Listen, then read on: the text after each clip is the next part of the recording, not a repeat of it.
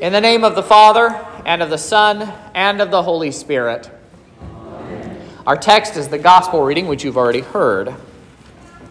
The Bible is, by and large, a history book. There are some other things in there like poetry and wisdom literature, but for the most part, it is a book of history. Many of the historical claims it makes are even backed up by archaeological discoveries that have been made in the relatively short history of that field. That means that stories in the Bible, like the creation as contained in Genesis 1 and 2, really happened. The story of Noah and the flood really happened. The story of Jonah and his 3 days in the belly of the great fish actually happened. The church, including our little corner of the whole church, the Lutheran Church Missouri Synod, fought a battle over this very topic in the 20th century. We called it back then the Battle for the Bible. Some of you may remember this or know it just from your own historical studies. This conflict over the scriptures tore apart our synod. It tore apart especially our St. Louis Seminary. And that battle started because of a movement called higher criticism that taught, among other things, that the Bible's historical claims were not trustworthy.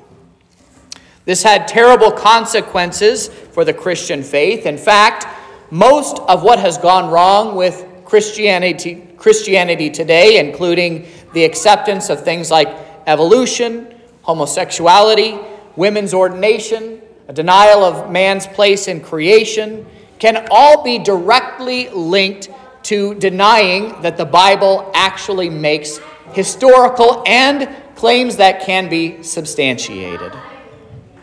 The Bible is an accurate record of the history that it tells.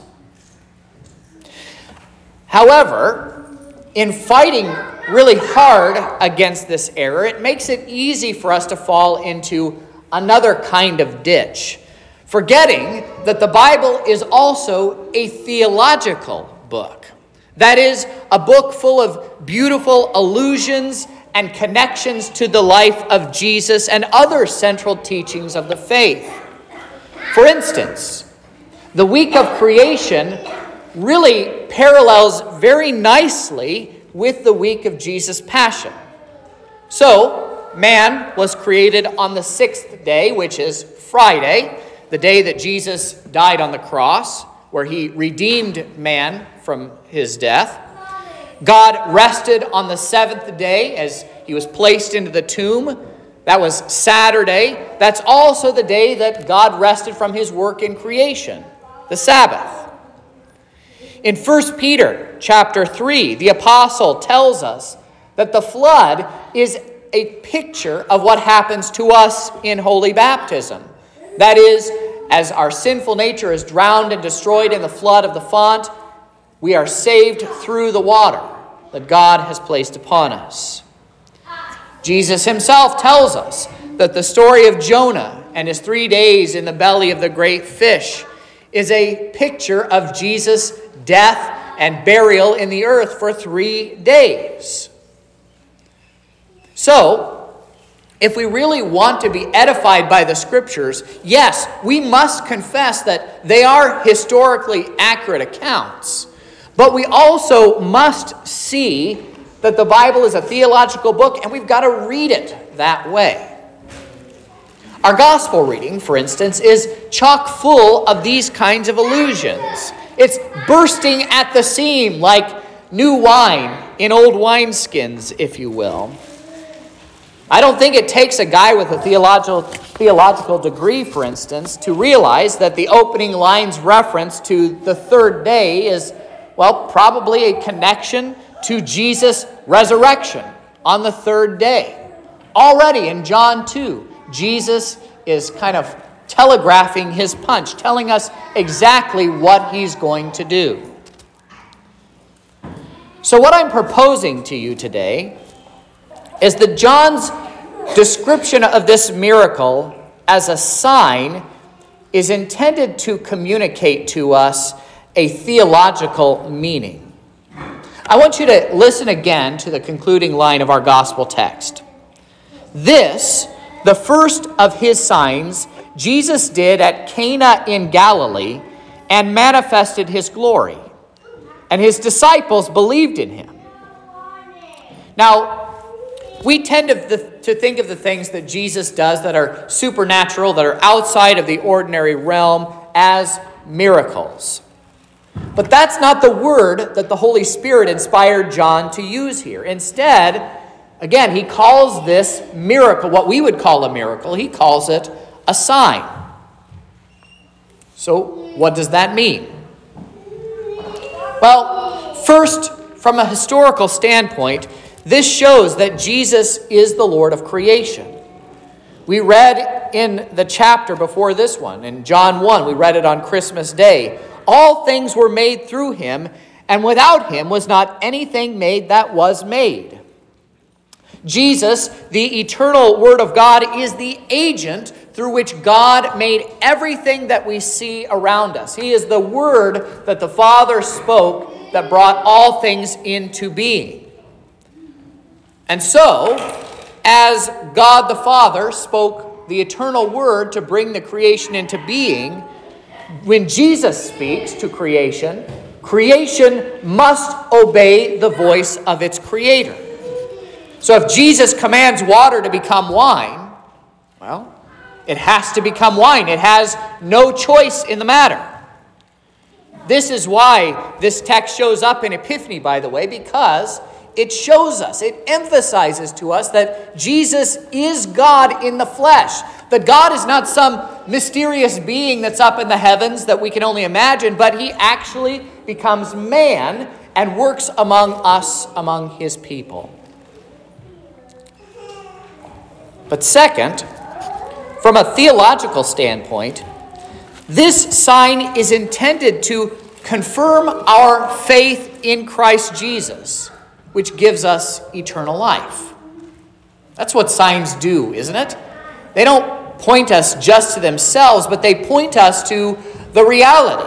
When you go to the restaurant and you need to go to the bathroom, you look for the sign, and you don't stop there at the sign, but you go on to where it's pointing. The sign points to a greater reality than simply that Jesus is the Lord of creation. When the disciples witnessed this event, John tells us that they believed in him. Now, that doesn't mean that they didn't believe in him before. If you go back and you look at John 1 again, Andrew tells Peter that Jesus is the Messiah. Philip goes to get Nathanael, and when he brings him along, Jesus speaks to Nathanael, and Nathanael, he tells Nathanael, I saw you sitting under the fig tree. And Nathanael's response to that little prophetic moment is that he calls Jesus the Son of God and the King of Israel. These are not words of men that do not believe in Jesus. These are words of faith. A faith that must have been divinely revealed to them. They had already believed in Jesus before this. John also writes at the end of his gospel in chapter 20, Jesus did many other signs in the presence of the disciples, which are not written in this book. But these are written so that you may believe that Jesus is the Christ, the Son of God, and by believing you may have life in his name. This means that in thinking about this text and thinking about the Bible theologically, especially when it comes to use among us as Christians, the Bible is not primarily a missionary text. By that, I mean it isn't used among us, especially in our homes and in church here, in order to convert the unbeliever. We should use the Word of God in missionary context. Do not hear me say, don't use the Bible if you're a missionary. But when it comes to our use here and in our home devotions, God's Word is given to us so that our faith in Him would be confirmed and strengthened. The Bible, especially when it shows us these signs, these miracles of Jesus, It shows us that he is in fact God. And it is given, as I said, to strengthen and confirm our faith in him. You, like the disciples, have already been given the gift of faith. But this miracle is given to you and is read to you here in this place and in your devotions at home, so that you may believe more and more in the same way that the disciples believed in him at Cana in Galilee. They had already confessed Jesus as the Messiah, as the Son of God, and as the King of Israel. But now their faith in him was strengthened by witnessing this miraculous encounter. And this, dear saints, is the real purpose behind the miracles. They are given for us, for the faithful, as means by which your faith is strengthened. Isn't it interesting that the people at the wedding feast, beyond the disciples and the servants who drew the water out for Jesus, that they had no idea that the miracle even happened? This text, it was given for them and it's given for you. Consider the feeding of the 5,000 as recorded in John chapter 6. After Jesus performs this miracle of multiplying the loaves and the fish, he teaches them about what that sign meant, this whole large crowd of followers. But by the end of it, even though they witnessed the miracle, they all walked away in disgust at the teachings of Jesus. But Peter, responding to Jesus as he sees the crowds walk away, says, "To whom shall we go? You, O Lord, have the words of eternal life." So this means, dear saints, that thinking theologically about this text, we come to the unalterable conclusion that what God is doing in this text, as we read it, as we hear it, as we consider it, is showing us the ongoing necessity of his word in our lives as Christians. Without God's word, faith becomes atrophied and it dies. But with God's word, it clings all the more to the Savior. It believes in him more. Faith is strengthened by it.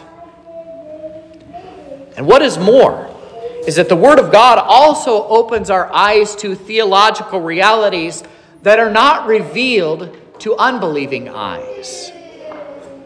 For our Jesus, who turns water into wine, will now turn wine into his blood, which is shed for you for the forgiveness of all of your sins. In Jesus' name. Amen. And now the peace of God, which passes all understanding, keep your hearts and minds through faith in Christ Jesus our Lord.